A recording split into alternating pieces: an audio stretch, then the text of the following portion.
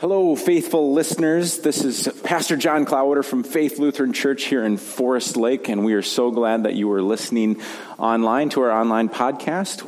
Welcome you to worship anytime on Sundays at 9 a.m. or 10:30, and thanks for being here. Thanks for participating in worship with us as we look forward to the week ahead.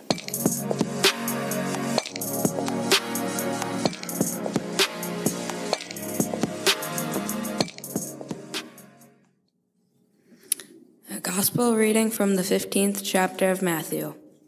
Glory to you, O Lord. Jesus left that place and went away to the district of Tyre and Sidon. Just then a Canaanite woman from that region came out and started shouting, "Have mercy on me, Lord, Son of David. My daughter is tormented by a demon." But he did not answer her at all, and his disciples came and urged him, saying, "Send her away, for she keeps shouting after us." He answered, "I was sent only to the lost sheep of the house of Israel." But she came and knelt before him, saying, "Lord, help me." He answered, "It is not fair to take the children's food and throw it at the dogs." She said, "Yes, Lord, but even the dogs eat the crumbs that fall from their master's table." Then Jesus answered her, "Woman, great is your faith. Let it be done as you wish." And her daughter was healed instantly. The Gospel of the Lord. Praise to you, O Christ.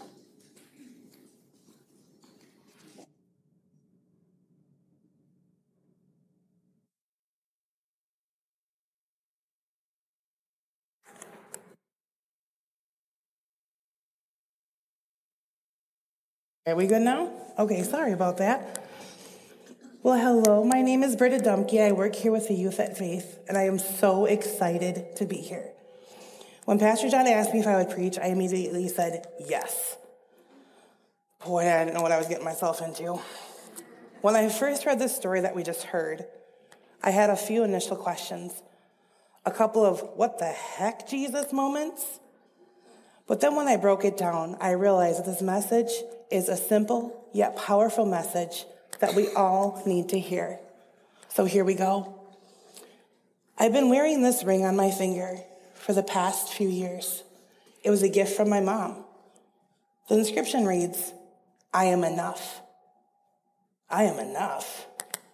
Boy, there are some days when I just don't feel that way. How about you?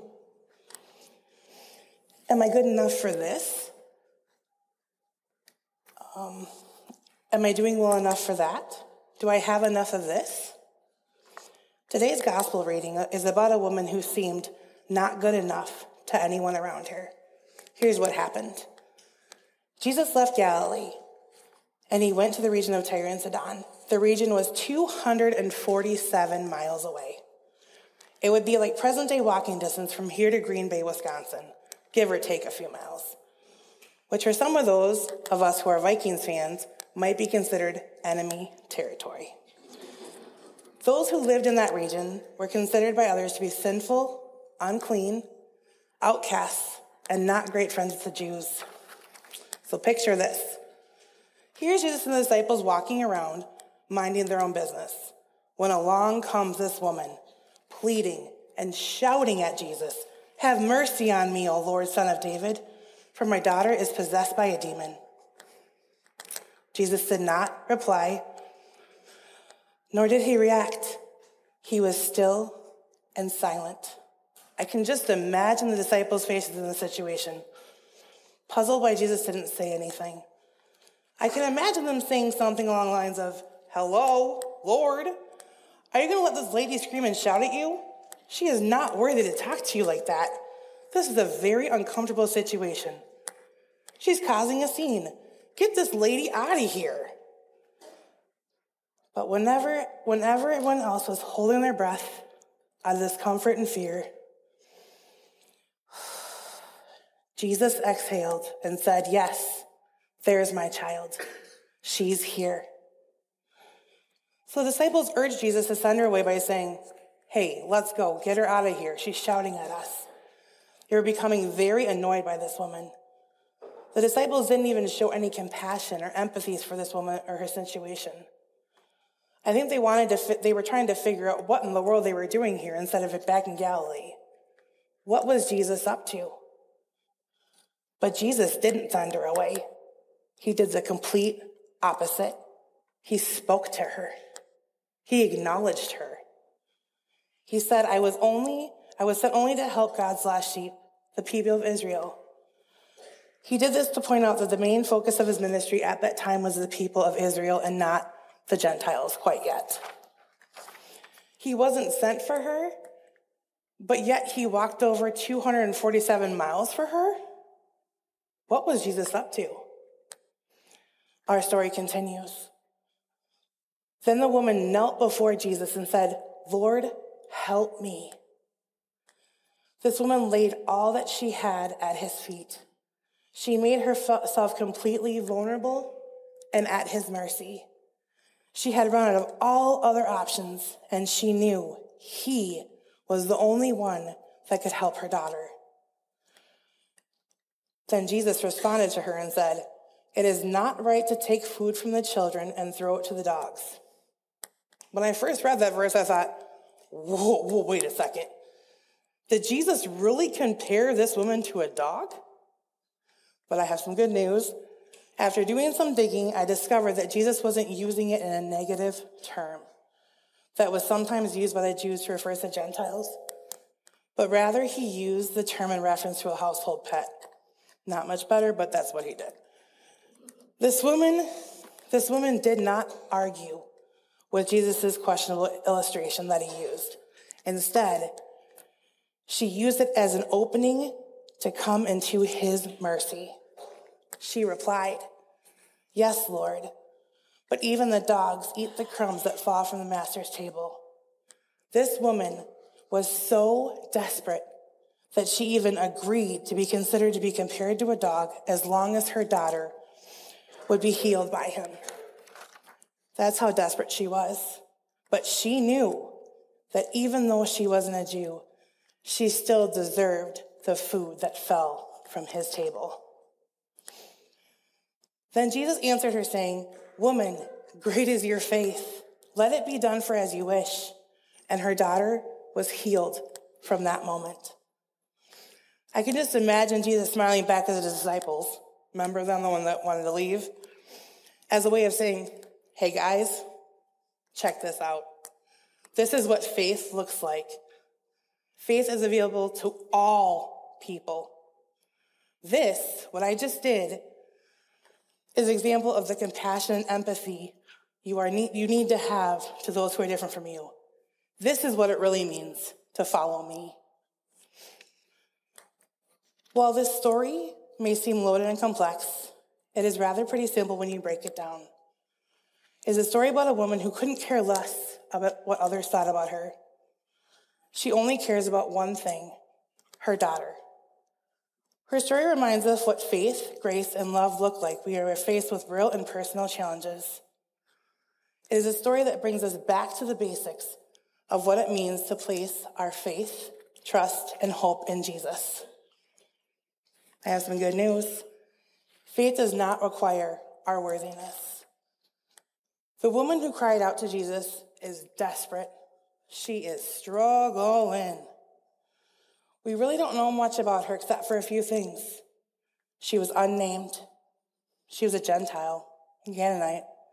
Her daughter is being tormented by a demon. We really don't know for how long or exactly how she is being tormented. Honestly, it doesn't matter. All we know is that this woman had a great need, the need for her daughter to be healed. This woman would do anything for her daughter, even turn to a Jew. Remember how they weren't good friends? She is humbling herself and flat out just embarrassing herself. She is willing to do whatever it takes. This woman is persistent. Even when it seemed like she was being ignored, she didn't back down. She stands her ground. Even if she didn't feel like she is enough, she keeps on going. But I have a feeling that even if Jesus would have said no, she would have kept on asking. I have some good news. Good news. Our worthiness has nothing to do with it. The woman wasn't worthy, and neither are we. But guess what? That doesn't matter. Faith does not require us to be worthy. There is no checklist for faith. We are worthy simply because God says so. Through his interactions with the woman in the story, Jesus is telling us that it is not about our worthiness. It never was. It is all about grace. It is all about his love. Jesus' love for us. He loves us, oh, so very much. After all, for most of us, the first song we ever learned at church was, Jesus Loves Me. It is all about us coming to him, giving him, like actually laying down and letting go of all the stuff of life. After reading this story, which has become one of my favorites, I realized that the woman in the story is about me. A couple of years ago, I was diagnosed with breast cancer. My cancer came completely out of left field. I went to a doctor's appointment, had a few exams, and boom, stage 2 breast cancer. After a few more appointments, I learned that within the next year, I would undergo 20 rounds of chemo, 6 weeks of radiation, have 2 major surgeries, have countless number of other appointments, all while being a single mother to my daughter, Eva. My entire life was turned completely upside down, except for one thing, my faith. I remember being so ready and eager to start my journey, like, all right, let's go, here we go. I was ready to walk into the battles and conquer them.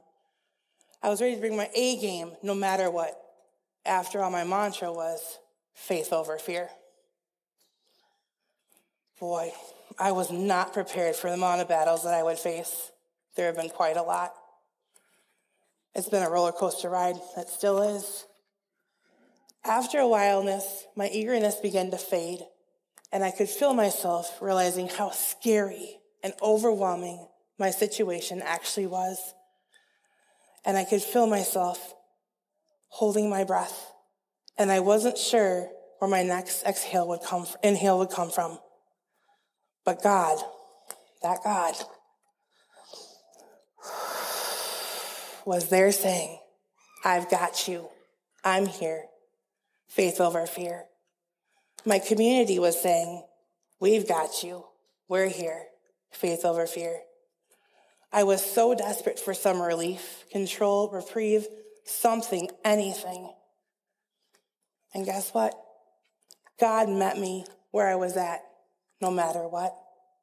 He met me through my medical team, my conversations and interactions with others, through music, through countless episodes of Friends, and even in my darkest days, I kept hearing God's voice saying, I've got you. I'm here. Faith over fear. Even when you don't feel like you're enough, you are. Take a look at your ring. You are enough. You have enough. Have faith in me. Put your trust in me. I love you so much. The fact of the matter is, God gave us the gift of his son, Jesus, so that we could have a relationship with him in human form. Excuse me. Jesus wants to be in a relationship with us. Absolutely no questions asked. It's a come as you are party. The good, the bad, and the not so pretty times in life. Jesus wants to be there with us, and he's walking right there with us. He wants to seek us out in all situations. Jesus wants to engage in back and forth conversations with us, just as he did with that woman. Jesus is already there waiting for you. He will meet you wherever you are. It doesn't matter who you are, where you're from, what you've been through, what color your skin is, what your orientation is, how much money you have. None of that matters. Jesus is already waiting for you. Think of a time when you felt like that woman. When you were so desperate for something. And then think of another time when you felt like you weren't enough.